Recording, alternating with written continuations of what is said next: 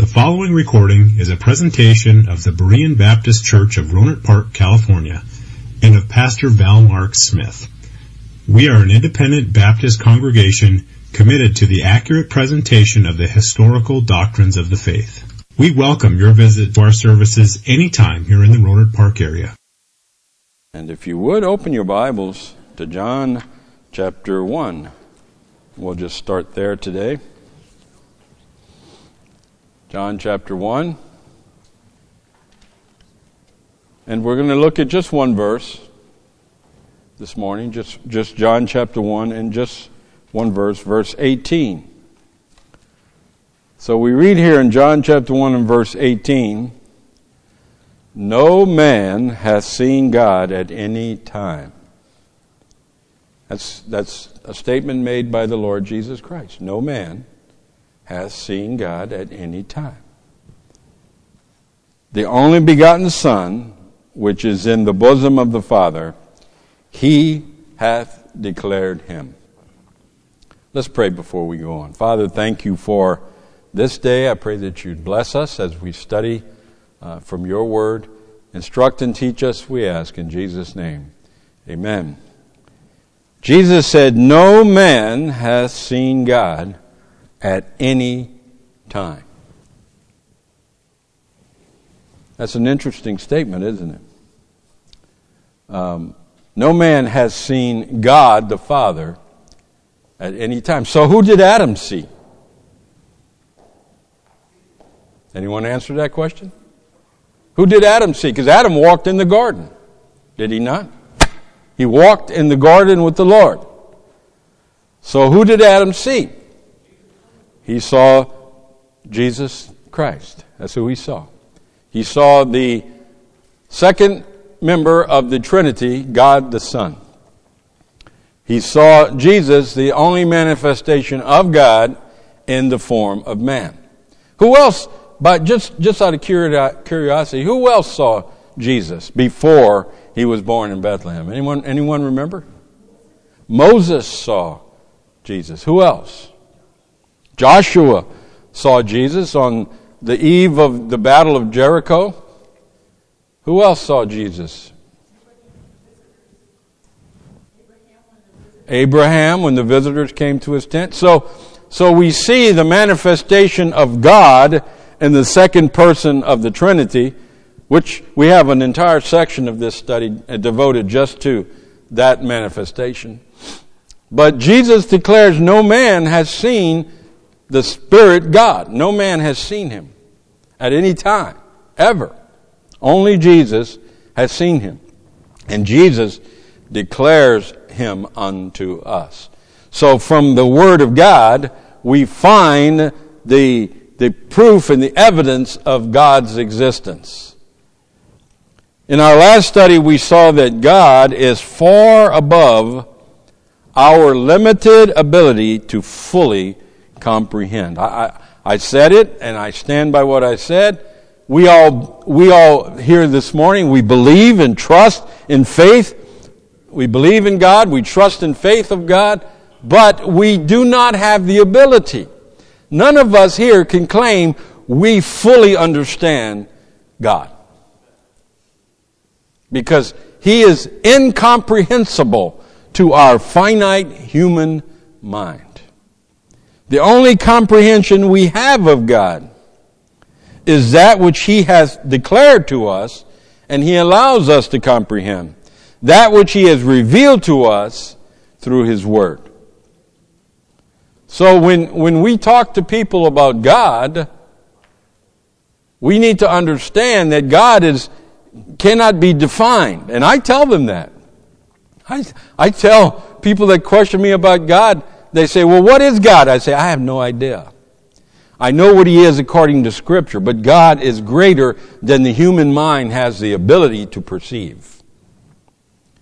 God's true self is not, however, limited to our feeble ability to comprehend. We can only comprehend that for which we have a frame of reference. In other words, we only comprehend that we have gained through experience. The human mind can only comprehend that which it has experienced itself. In other words, if you and I had never experienced pain, then we couldn't comprehend it. If someone came to you and said, "Oh, I'm in so much pain," but I never felt pain, I'd never experienced pain, I might feel pity for them, I might feel sorry for them, but I can't comprehend what they're going through. The same with sorrow. If we had not experienced sorrow, we wouldn't understand it. Hunger. Have you ever been hungry? My kids used to come to me all the time and say, "Dad, I'm starving." And I said, "No, you're not. You're not starving. You've never been starving a moment in your life. You've never gone more than 4 or 5 hours without a meal. You have no idea what starving is. You can't comprehend it." "Okay," they'd say, "well, I really would like to eat." Okay, well, that's better. Fear. If we'd never experienced fear, then we wouldn't understand danger, and we would not avoid those types of things. So, you understand what I'm saying?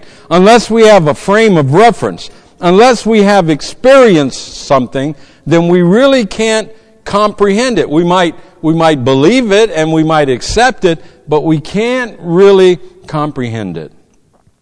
And this defines God. God is something that you and I, He is someone that you and I cannot fully comprehend. We can only comprehend what we ourselves have experienced. Therefore, God reveals Himself to us by using references that we can comprehend. Last time we met, we saw that God is spirit. And the Bible defined God as spirit and says those that will worship Him must worship Him in spirit. God can choose to make Himself visible to man in any form He chooses. But that does not mean that form identifies His essence. God could choose to reveal Himself to us in any form on this earth. He chose to do it by taking on the form of a man Himself.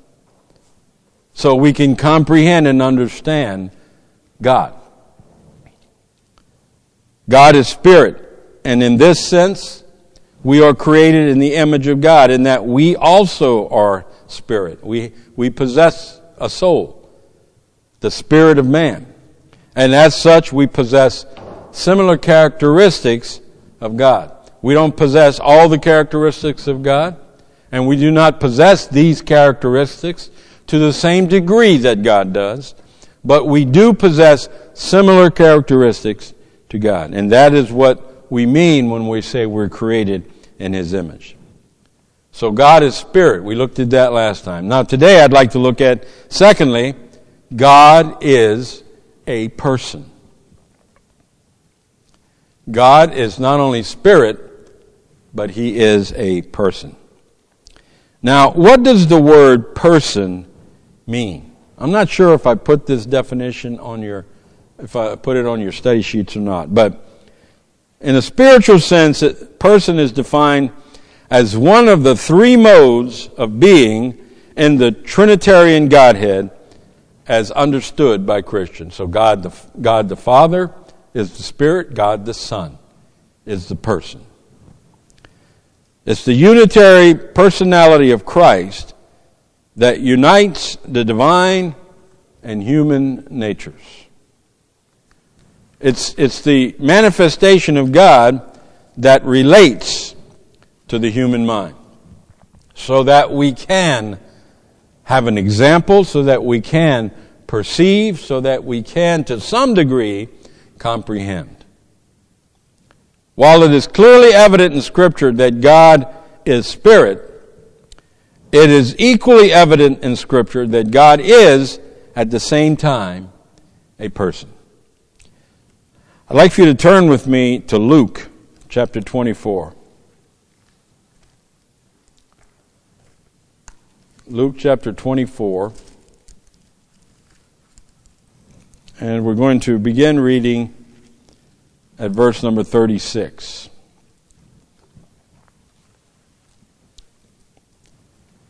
We read here, "And as they thus spake, Jesus himself stood in the midst of them, and said unto them, Peace be unto you.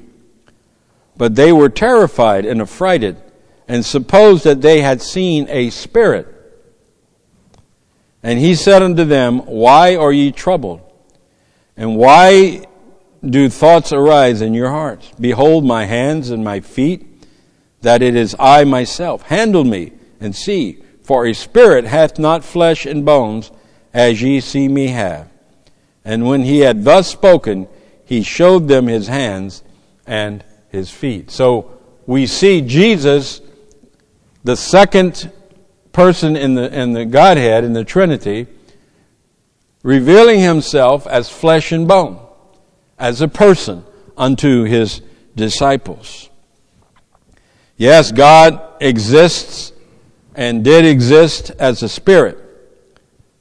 And yet, he also exists and existed in the person of Jesus. And in the spirit or in the person, he possessed the same attributes. Jesus was God, and Jesus is God. The Bible refers to Jesus as the Son of who? Son of God. But in actuality, that reference is given so we can understand, so we can distinguish between the Father and the Son. But Jesus is God.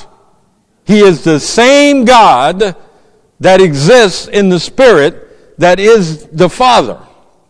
He is the same person. So you see the references God gives us. He calls him the Son of God. In essence, though, he is God in the flesh.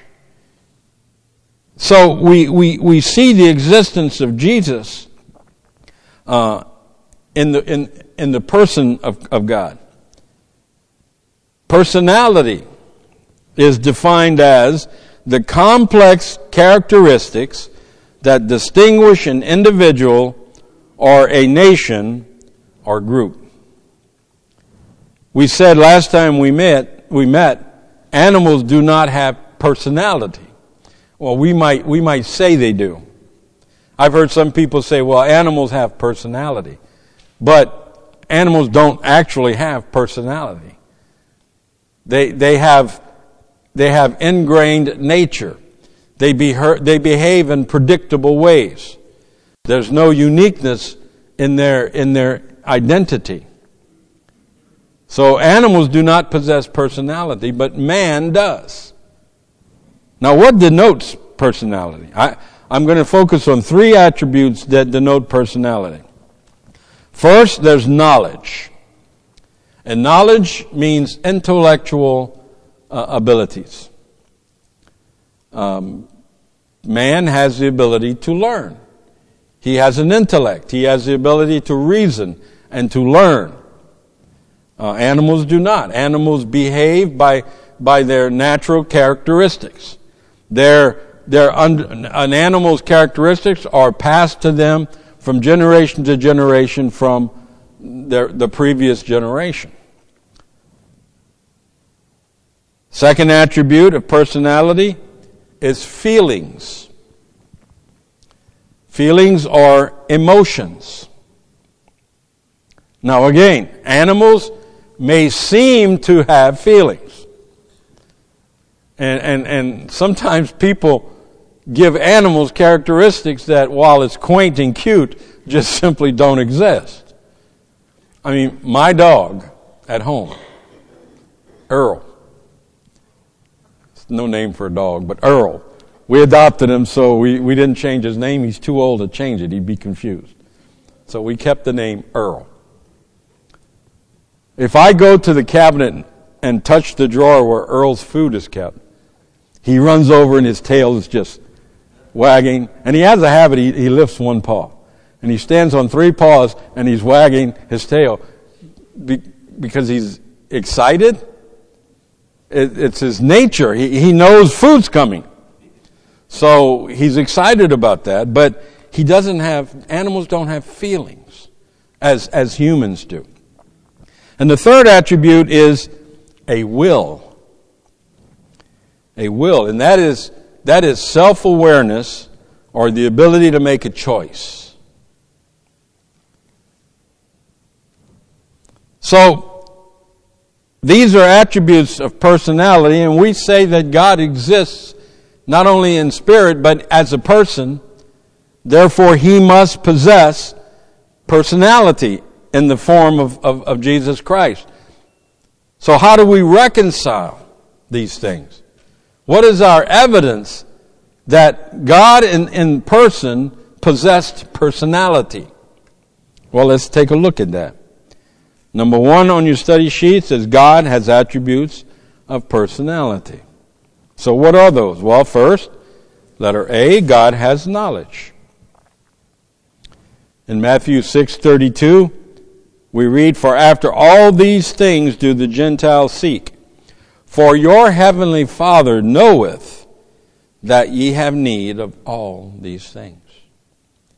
Jesus said, your Father knows what you need. He has knowledge of this.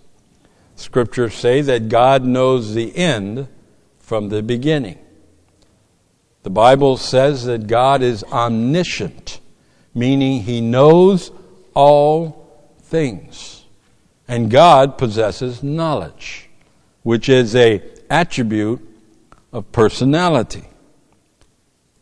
In Matthew chapter 6 and verse 8 we read, "Be not ye therefore like unto them, for your Father knoweth what things ye have need of before you ask him." So we see that God possesses knowledge. He knows all things. He knows everything. God knows more about me than I know. You understand that? He knows more about you than you do. And God has complete and utter knowledge. But letter B, not only does God have knowledge, which is one of the attributes of personality, but letter B, God has feelings, which we said denotes emotions.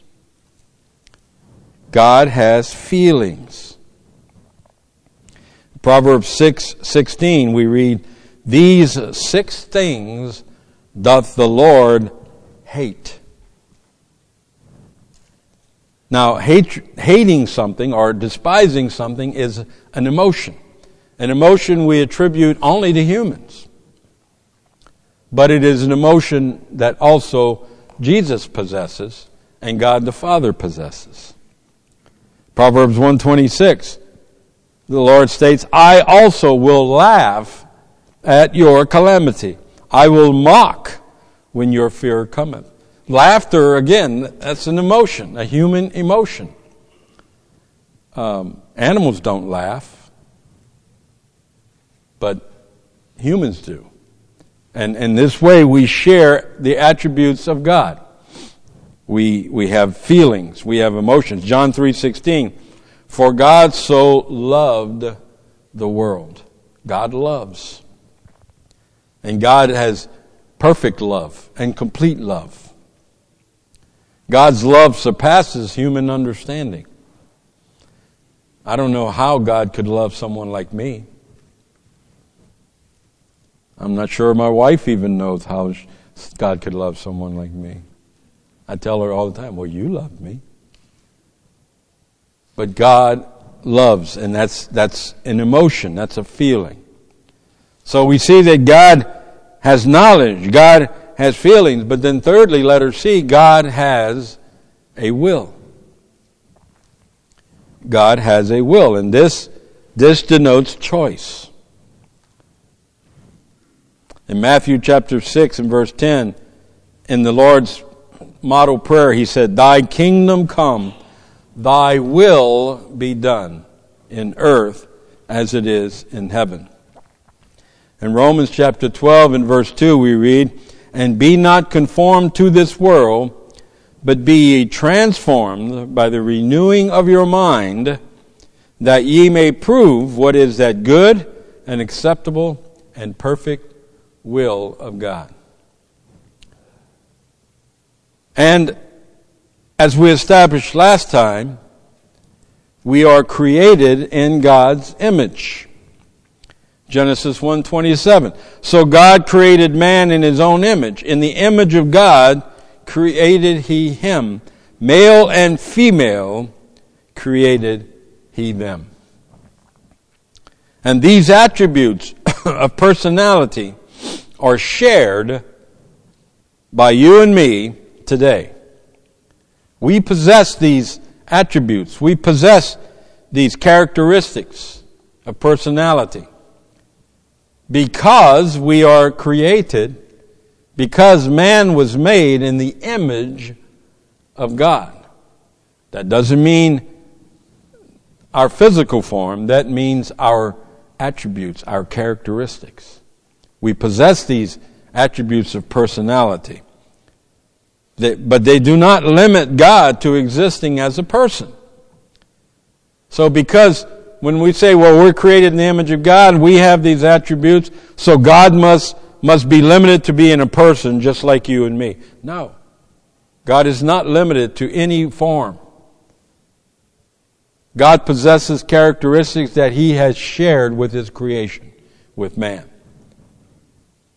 However, while they do not limit God to existing as a person, they do prove our kinship to the Father through creation.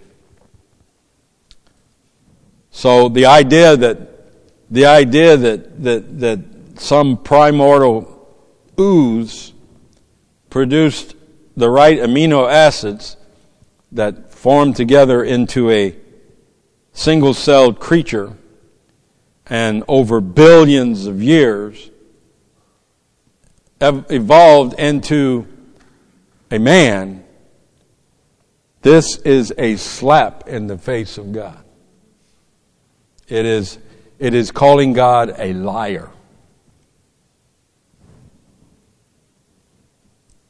And the wrath of God will fall upon those who do so. So we see our kinship. You and I were created. Man was created in God's image. He was created with these attributes that give him kinship to the Father and make us a unique creation. I like to watch science shows, although they're absolutely 100% wrong. But I like to watch them anyway because I like science. But one of these astrophysicists, remember the Bible says, professing themselves to be wise, they became fools. And this astrophysicist standing there and saying, there must be life somewhere else in the universe. And I said to myself, no, you idiot, there isn't. And if you think so, then you're calling God a liar. Because if you read his word, you'll understand man is a unique creature. We're a unique creation, created in the image of God for the pleasure and purpose of God. So God had a will, and God has feelings, and God has knowledge, and therefore we can affirmably state that God has the attributes of personality. But probably the biggest thing that proves that God possesses personality is the fact that, number 2, God is personally involved in our lives. God is personally involved in our lives. Now I want you to take a moment and think about this. These are all facts we know. I'm not teaching anything today that you didn't already know. I'm just trying to teach it maybe from an angle that you never thought of before. Maybe from a deeper angle than we've previously considered these things. God is personally involved in our lives. You see, to the believer, to the child of God, God is is so real. To unsaved man, to natural man, he uses the term God loosely, but he has no real understanding or any real interaction in his life with God. But you and I do. If you're here this morning and you're a child of God, then I know, without doubt, I know you can attest to the fact that God is involved in your life, and you see it happening. God is personally involved in our lives. Let me share some ways with you. First, He speaks. Matthew 3:17, and lo, a voice from heaven saying, "This is my beloved Son, in whom I am well pleased." Now, wait a minute before you guys go off and say, well, Brother Dalton's he's going off the deep end. God doesn't speak to us today with a voice. I don't get up in the morning and brushing my teeth and the Lord goes, "Dalton." If I ever hear the word Dalton, I'm going to freak out. Yeah. Now sometimes I'm brushing my teeth and I might hear, "Dalton." Now that voice I know. That's okay. God doesn't speak to us with a voice. But He does speak to us, doesn't He? You ever sit down and read the Bible? And as you're reading the Word of God, you feel the presence of the Lord in your life, and He's revealing truth to you, and He speaks to us through His written Word. He speaks to us through prayer. Have you ever knelt to pray? And as you're praying, all of a sudden, thoughts come into your mind, and you might get led in a totally different direction. That's the Father speaking through the Holy Spirit as we pray. Have you ever sat in the pew when the pastor's preaching, and suddenly you're convicted in your heart, and in your heart you know you need to do something different? That's God speaking to you. He's speaking to you through the preaching of His Word. God speaks to us through His written Word. He speaks to us through preaching, and He speaks to us through prayer. So absolutely, God speaks to us. I feel sorry for anyone who could stand and say, "Well, I've never heard God speak to me. I've never felt God speaking to me." That's a sad thing. Very sad. God speaks. What else does He do? How else is He personally involved? Secondly, He sees. He sees. Matthew 6 and verse 6. "But thou, when thou prayest, enter into thy closet, and when thou hast shut thy door, pray to the Father which is in secret, and thy Father which seeth in secret shall reward thee openly." Do you see that? God sees. God sees all that we do. We may try to hide to do things. Man loves darkness. Why? Because his deeds are evil. Man loves to do his deeds under the shroud of darkness because he perceives no man can see. No man can see, but God sees. And God sees all things. He's personally involved in our life because He watches over us and sees the things we do. How else? Next, He gives. He gives. We read earlier, "For God so loved the world that He gave His only begotten Son." And God gives to us at all times. He gives us the things we need. Sometimes we want things that we don't need. And God will not give us those things that are not good for us and that will not help us to grow in His knowledge and to do His will and purpose. But He does give us the things we need. And you know, having knowledge of that, listen to me, having knowledge of that will alter your prayer life. It'll change your prayer life. I used to pray, "Lord, would you give me this? Lord, I'd love to have this. Lord, can you..." You know how I pray now? I go to Him, I say, "Father, I pray you give me those things that I need to do your will, to serve you, and to fulfill your purpose for my life." And He will. He will give us the things we need to have. Sometimes we need trouble.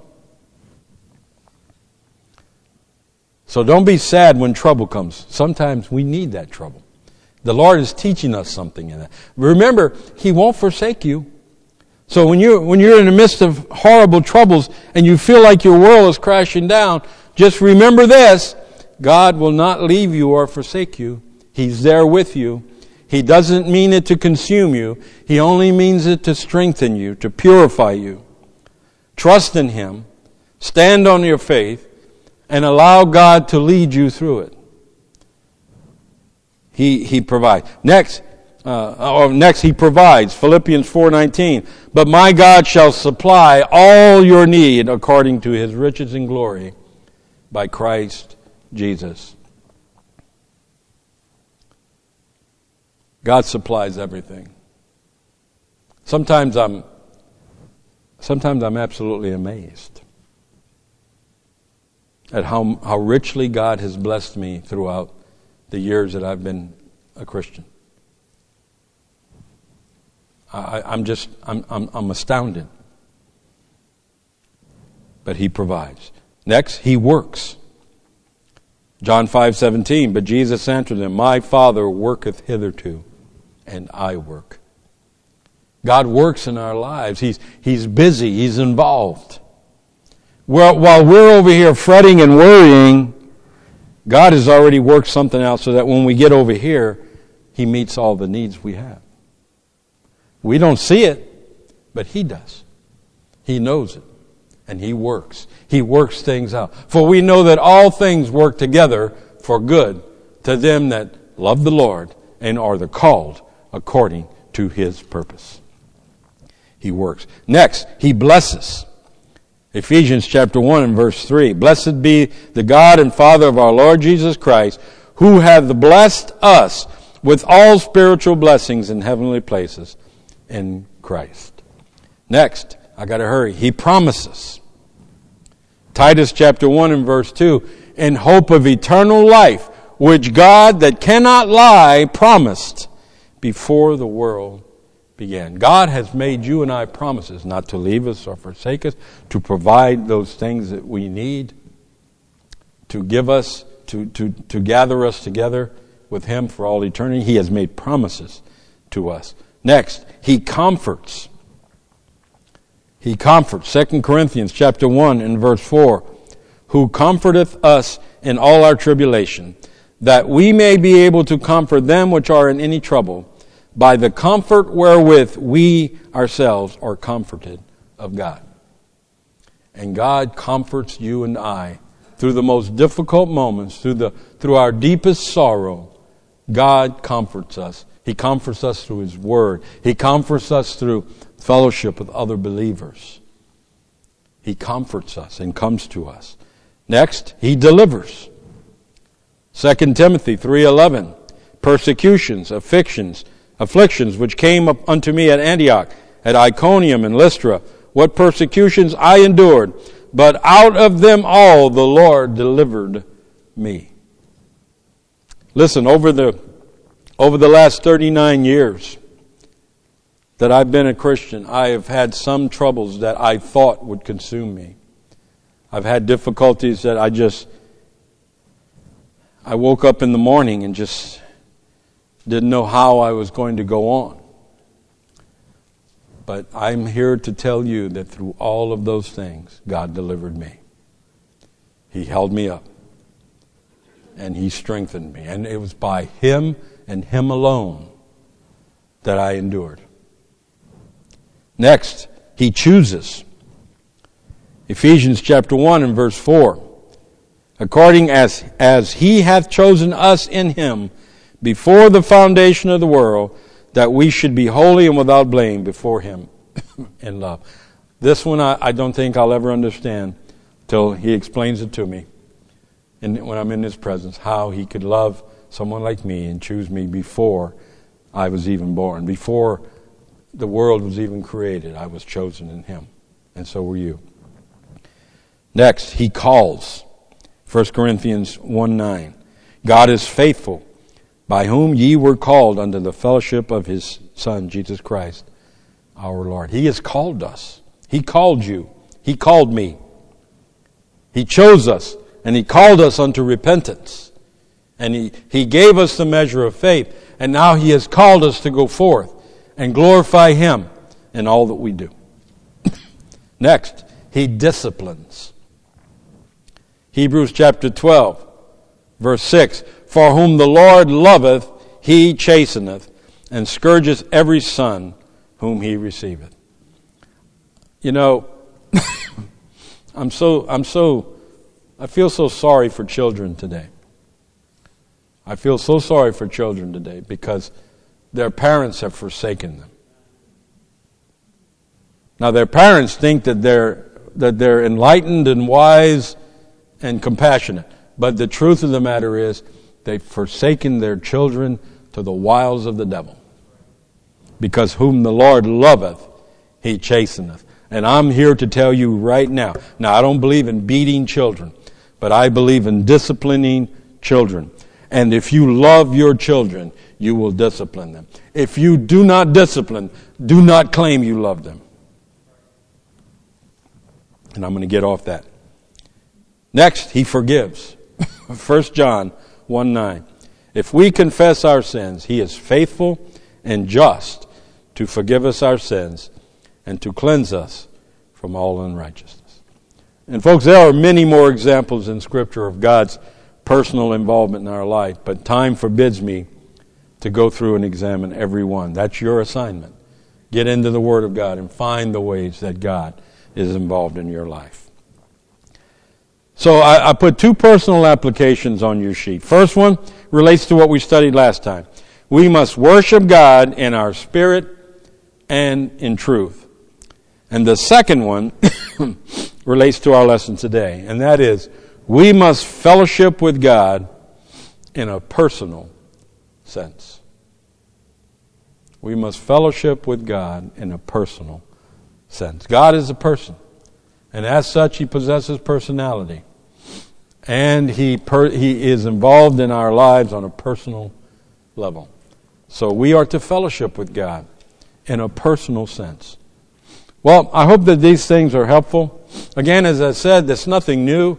It's things we already know, but looking at them from maybe a slightly different angle, and I hope that they help. So thank you for being here today, and you are dismissed. Thank you for listening to this presentation of the Berean Baptist Church of Rohnert Park, California. If you would like further information about our church, please feel free to call us at area code 707-584-7275 or write to us at Berean Baptist Church, 6298 Country Club Drive, Rohnert Park, California, 94928. Additionally, you may visit us on the World Wide Web at www.bbaptist.org.